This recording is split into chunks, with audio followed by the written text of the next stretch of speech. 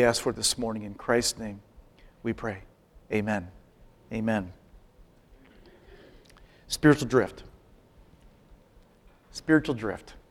That's exactly what had happened to Jesus' contemporaries. They had spiritually drifted so far and for so long that loving God, honestly relating to God, had lost any real meaning. So when Jesus came calling them back, it was as if he was speaking a foreign language. And so Jesus issues this literally a frontal attack to the thing that had replaced loving God: religion, tradition. And that's why they opposed him so violently. You know, Judaism, the context of Jesus' world, Judaism represented the very best of religion. In some ways, the things that Jesus says here, though, they could be said to Hindus or Muslims or Buddhists or even Protestant and Catholic Christians who have made rule-keeping supreme, who have made the correct answers supreme, rather than knowing and rather than loving a real God, a real personal God.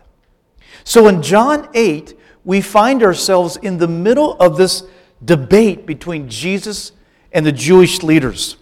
Now, the debate takes place at the temple. We're still there.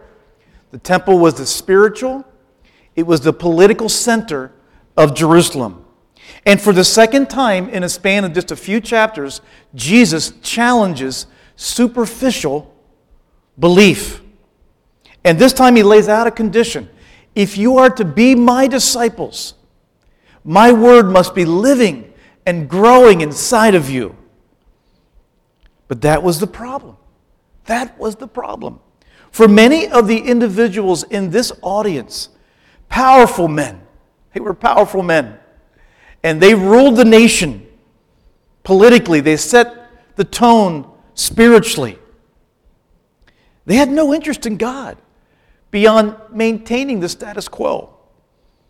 They kept the true person of God in their back pocket and put honest relating to Him on cruise control. They had all they wanted. They had power, they had position, and they had vast wealth. And they danced a dangerous dance with Rome. In exchange for keeping peace, Roman legions protected their vast interests. So into this narrative, into their story, Jesus has the audacity to suggest they were slaves. Not slaves to another power, but spiritual slaves. Enslaved by evil desires, enslaved by runaway ambition. And this set off a literal firestorm. Let's pick it up in verse 40. Look in verse 40. If you're following along in our Bible, it's page 895. Actually, I'm going to start in verse 39. You remember, if you were here last week, they were debating about their heritage and about their being offsprings of Abraham. And in verse 39, let's pick it up right there. Those in the audience, answered Jesus, saying, Abraham is our father. Jesus said to them, if you were Abraham's children, you would be doing the works that Abraham did. But now you seek to kill me, a man who has told you the truth that I heard from God. This is not what Abraham did. You're doing the works your father did. They said to him, we were not born of sexual immorality. We have one Father, even God. Little side note on that particular verse. It's likely what this is referring to is that the story of how Jesus was born, being born to the Virgin Mary, was circulated in this time, in this era. This could be a little dig about how Christ came to be, accusing him of being born of sexual morality. Jesus said to them, if God were your Father, you would love me, for I came from God and I am here. I came not of my own accord, but He sent me. Why do you not understand what I say? It is because you cannot bear to hear my word. You are of your father, the devil, and your will is to do your father's desires. He was a murderer from the beginning, and he does not stand in the truth because there is no truth in him. When he lies, he speaks out of his own character, for he is a liar and the father of lies. But because I tell you the truth, you do not believe me. Which of you convicts me of sin? If I tell you the truth, why do you not believe me? Whoever is of God hears the words of God. The reason why you do not hear them is you are not of God. The Jews answered him, are we not right in saying that you are a Samaritan? It's a racial insult. And have a demon? Jesus answered, I do not have a demon, but I honor my Father, and you dishonor me. Yet I do not seek my own glory. There is one who seeks it. He is the judge. Truly, truly, I say to you, if anyone keeps my word, he will never see death. The Jews said to him, now we know that you have a demon. Abraham died as the prophets did. As did the prophets, yet you say, if anyone keeps my word, he will never taste death? Are you greater than our father Abraham, who died and the prophets died? Who do you make yourself out to be? Jesus answered, if I glorify myself, my glory is nothing. But you have not known him, I know him. If I were to say that I do not know him, I would be a liar like you. But I do know him, and I keep his word. Stop right there from the text. Now, this is not language you're used to from Jesus. It's stunning. It's harsh. And what can he possibly mean by saying the Jews here in this context are not children of God, but rather children of Satan? It is assumed today, short of doing something, unless you do something dreadful, it's assumed that every person is a child of God. Yet if Jesus' words are understood literally, that would lay that assumption to be false. There's an intense back and forth. Jesus says, you rejected my word. The Jews claim they have Abraham and are morally superior. Jesus says, you are children of Satan. They claim he is demon-possessed. Jesus claims the power to overcome death. The Jews are distressed. He's asserting to be greater than Abraham. In utter contempt and exasperation, they demand in verse 53, who in the world are you? Hey, what are you claiming to be? Now, Mike looked at this passage 2 weeks ago. You can read the rest of the passage. Let me give you the short notes. Jesus answers by saying that he existed before Abraham. And he uses a self-descriptive title reserved for God alone. Driven to a point of uncontrollable rage, convinced he was guilty of blasphemy, without any trial or due process, they pick up stones. This crowd, this enraged mob, hysterical at this moment, picks up stones to kill him. But Jesus quietly slips away. His time has not yet come. Now, let me just answer this question sort of before we move further. Why such harsh language? Why such stunning language? And again, if we think about the context of a drift that has gone on for hundreds of years, what is Jesus trying to do?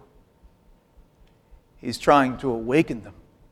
He's trying to give them a sense of their true condition before God in order to wake them up from their sleep. Now, in the midst of this back and forth, Jesus draws out a distinction. I can find 5 of them. 5 distinctions, 5 differences between Jesus and between some in his audience. Let's roll through these. 5 differences. Here's the first one. Look at verse 46. Jesus says, which of you can convict me of sin? Now, what's the difference here? The difference relates to personal righteousness. Jesus Christ could not be convinced or convicted of any sin, and the leadership at this point are driven by hatred. And they're driven by an uncontrollable rage. So we see a distinction in terms of their personal righteousness. Secondly, in verse 49, Jesus says, I honor my Father, but you dishonor me. The Jewish leadership, they didn't honor God. What they really honored was their ethnic heritage. And they placed that ethnic heritage in a supreme position over God. Now listen, before you just toss this off too quickly, I want you to realize that we can be guilty of the same thing. We can put our American citizenship and prize that more supremely than we do God. For example, there are many issues in our nation. Issues like immigration. Issues like the status of refugees. Views of our traditional enemies. Issues like this challenge us to think first as believers. And to remember that our commitment as believers is to all nations, not just ours. Now, I'm not suggesting there are easy answers on immigration or refugee status. I'm only saying that we can be guilty of the same thing. We can place our American citizenship over our heavenly citizenship and our commitment to follow Jesus. Thirdly, here's another difference. It relates to reputation. Jesus says in verse 50, I do not seek my own glory. And remember what we learned back in John 5:44? What about the Jewish leadership? They were more concerned for their own reputation, their own glory. But they didn't really care about the love of God. They didn't really care what God thought of them. They were simply consumed by what their peers thought of them. Number 4, there's a difference in relational connectedness. Jesus says in verse 55 and verse 38, essentially, but you have not known him, I know him. You know correct answers. You keep rules, but you don't know him. You don't have a personal relationship, a personal connectedness to him. The Jewish leadership, their relating to God never moved into a personal realm. It always stayed academic. It always stayed cosmetic. It always stayed sterile. There was no real desire for God. No real desire to be with him. And finally, number 5, a similar difference, was a response to God's word. In verse 55, Jesus said very simply, I keep his word. I keep his word. In verses 43, 45, and 47, the Jewish leadership rejected and resisted. When the word confronted their ultimate commitments, they resisted and they rejected. So, these differences help us answer a question that I'd like to come to, that this whole message is driving at, is this. How can we prevent in our lives a slow drift away from God? Because friends, don't think that we're not vulnerable to that. I mean, these Jews had this was the best religion. They had the best access to God and to the Scriptures, and they drifted. Don't think for a moment that you and I are not vulnerable to drifting. And so the question for us this morning is, how can we prevent that drift? How can we prevent it? And what I want to say here is that Jesus Christ, in his humanity, in his being fully man, is an example to us of how we can love God and how we can relate to the Father. And it corresponds to these changes, or to these differences, I mean. Okay? So, here's 5 ways that we can prevent drift in our life. And this is going to be kind of sort of general, top shelf. Number 1, by growing in personal righteousness. Now, you and I cannot be perfect like Jesus. If I said, which of you can convict me of sin, there'd be a quick line being made. So we can't do that. But If you're not growing in personal righteousness, then maybe you're on a slow drift right now. And personal righteousness for us as members of the kingdom, serving the King, righteousness Jesus spells out for us in Matthew 5 through Matthew 7, the Sermon on the Mount. The longest single sermon Jesus gave. And what did Jesus say? If we are growing in righteousness, we will be less vengeful. We will be less angry. We will be less lustful.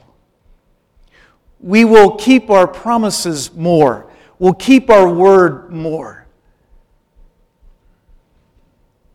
We will be genuinely moved by the pain of others if we're growing in personal. Our hearts won't be calloused. We'll be more consumed with wanting to please God and more interested in His opinion of us and less interested in the opinions of others if we are growing in personal righteousness.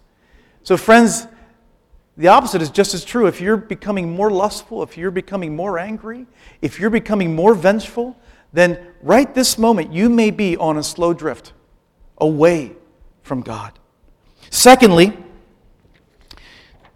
by growing in worship, Jesus honored the Father. He revered the Father. He worshiped the Father. And what is worship? Nick defined it for us earlier, Romans 12, verses 1 and 2. It is to offer our whole selves as a living sacrifice, holy and acceptable. And Paul says, what is that? That is your spiritual worship. That is worship. To offer our entire selves, our whole selves. When in the Old Testament day, when the lamb or the goat or the sheep was sacrificed, that was a picture of worship. The giving of our heart, the giving of our entire selves to God. Today's surrender is tomorrow's freedom. Today's surrender is tomorrow's freedom. And when we worship, as Nick challenged us to this morning, then we check that slow drift away from God. Thirdly, by becoming less attached to the need for what I call horizontal recognition and respect. That's recognition and respect going this way. When we get closer to God, we just find that we need it less. Is it still important? Yes. And at some human level, do we all need it? Absolutely. But the closer we become to Christ, the less supreme it becomes, the less obsessed we become about it. Galatians 1, 9 and 10, Paul said, after a challenge to that church, he says, am I now seeking the approval of man or of God? If I were still trying to please men, I would not be a servant of Christ. And so the antithetical is true as well. If you are finding that more and more and more you are thinking about needing, wanting, demanding respect and recognition horizontally, it may be that you're on a slow drift away from God. Fourthly, Jesus had this very personal, very relational connection. It wasn't academic. It wasn't just right answers. It wasn't just rule keeping. It was this vital personal connection. And we prevent drift in our lives by an ever-increasing dependence on and thirst for God. Look at how David said it. Psalm 42, or listen to how David said it in Psalm 42, 1 and 2. As a deer pants for flowing streams. You picture that? As a deer pants for flowing streams. Up where we live, there's a vibrant and very alive deer population that feeds and lives off that Olentangy stream. As a deer pants for flowing stream, so my soul pants for you, O God. My soul thirsts for God, for the living God. When shall I come and appear before God? That's the kind of thirst that prevents a slow drift away from Him. And finally, number 5, Jesus said, I keep your word. And so we prevent drift by an ever increase, by His Word living and His Word growing in us. 1 Peter 2:2 says this, like newborn infants, long for pure spiritual milk, that by it you may grow into salvation, if indeed you have tasted the Lord is good. Long for it. By the way, this is how if you're thinking, man, I'm just not thirsty, I'm not really hungry for God, the way to cultivate it is by simply beginning to read with an open heart. And God will create that hunger. He will create that thirst in you. So how do we prevent a slow drift? How do we fight apathy? It is by following the example of Jesus. By growing in personal righteousness, by growing in worship, by becoming less attached to the need for horizontal affirmation, by desiring to be with God, and by applying His Word and letting it live and grow in you. Spurgeon, that great 19th century English preacher, said the Christian life is very much like climbing a hill of ice. Sounds interesting, doesn't it? You cannot slide up. You cannot slide up. You have to cut every step with an ice axe. Only with incessant labor in cutting and chipping can you make any progress. If you want to know how to drift, leave off going forward. Cease going upward, and you will go downward with necessity. You never stand still. You never stand still. My daughter recently had a harrowing experience. It was really quite frightening. And she never had an experience like it, and we never have as well. It was one with some danger. She was backpacking, yes, my little daughter, about 110 pounds, not even that actually. She was backpacking in Yosemite, and an early snow got them moving a little quicker than they wanted to get down off the mountain. And to get off that mountain, they had to, in the snow, cross a glacier with very little footing on top of a precipitous drop if they slipped. You know, it's one of those drops when you look down and you just keep looking. And it was quite terrifying for her. And with each step, they had to find a way to hold on with their hands. And they took little baby steps all the way across that pathway to get over that glacier. But not for a moment in that snow could they stand still. Listen, with this topic, let me be just very honest with you. So much is at stake here. So much is at stake. Drifting today, like we saw in the video, drifting today determines where you will end up tomorrow. Drifting today will determine where you land tomorrow, or the next year, or the next decade. You know, when you talk about drifting, you have to ask the question then, how will you finish? How will you finish life? Will you finish strong? Will your race, will my race end with the exhilaration of a race that is run well, a life well spent?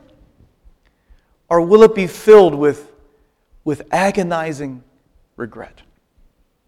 So much depends on stopping and preventing drift. Your legacy depends on it. Where you end up depends on it. And your ability to finish life in a strong way. You remember we've often quoted that verse from Genesis 25, how when Abraham died, before he died, it says Abraham was satisfied with his life. He was satisfied with his life. Didn't mean everything went well, didn't mean he made mistakes. But in the end, he could look at his life, he finished strong, and he was satisfied with his life. Isn't that how you want to end your life? Jesus gives us a pathway on how to prevent spiritual drift so we can end that way. So much is at stake. So where do we find the motivation and where do we find the courage? where do we find the motivation? Where do we find the courage? Let me just close by saying this. It's one thing to have the example of Jesus. That's great, isn't it? And again, Jesus, in his humanity, gives you and me an example of how we can relate to the Father. It's one of the beautiful things in the book of John. He is the ideal man. He is the perfect man. He is the second Adam. He was what Adam was supposed to be, what Adam should have been. And we can see in Christ how we can relate to the Father. But he was not only fully human, he was also fully God. It's one thing to have his example. It's an entirely different thing to have his life actually in us, living in us through his Holy Spirit. Though we are prone to wonder, and I have wondered, I've wondered a lot more than I'd like to admit, and I've strayed.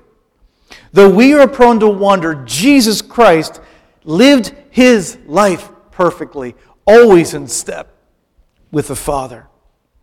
And because of his perfection, he was the only worthy substitute to exchange his resoluteness for our hesitancy, to exchange his unflinching compromise for our give and take with the world.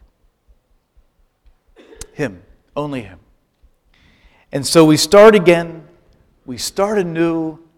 We have a change of heart and a change of mind and a change of direction. We start again, we start anew, only one way. By remembering that he bore in his body on the cross our compromises. He bore in his body on the cross our hesitancy, our wanderings, our compromises. And he washes even our deepest stains in order to make us clean. He gives us a new identity. He gives us a new nature, a new heart. That nature is in accord with the person that you were designed to be before sin created such chaos. Our service now, our service to Jesus now is inspired by the hope of a future resurrection. And in that future resurrection, we will actively serve a king that has enlisted our help to manage the galaxies and bring order to the universe. Oh no, heaven will not be boring. Heaven will be the most unbelievable, incredible place of active service and engagement that's beyond description. That's the gospel, friends. That's the freedom that Jesus was talking about. That's the freedom that he's calling you to. Set free from our obsessions, set free from our addictions, set free from our lust, set free from our anxieties, set free from ourselves in order to love God and in order to love one another. That's why we worship him. Let me ask the band to come back up. Could you pull out the Connect card for a moment? This morning, I'd like to have you respond in some way. There's many ways to respond. We'll respond with singing. You've heard the Word of God now. You've heard the Word of God. And just like the Jews in the audience, you have a chance to respond or a chance to resist and reject. You know, by the way, let me share one last thing. I don't remember the exact verse, but it's in Acts chapter 15. In Acts chapter 15, there's this interesting debate going on in the early church. And it says that in the midst of this debate, one party got up to make their point. Now, unfortunately, it was the wrong point. But what I'm saying is that they were in the discussion. In other words, they were believers in Jesus. They were in the church. They were growing and living in the church. Their beliefs weren't all quite correct yet, but they were part of the church. You know who it was?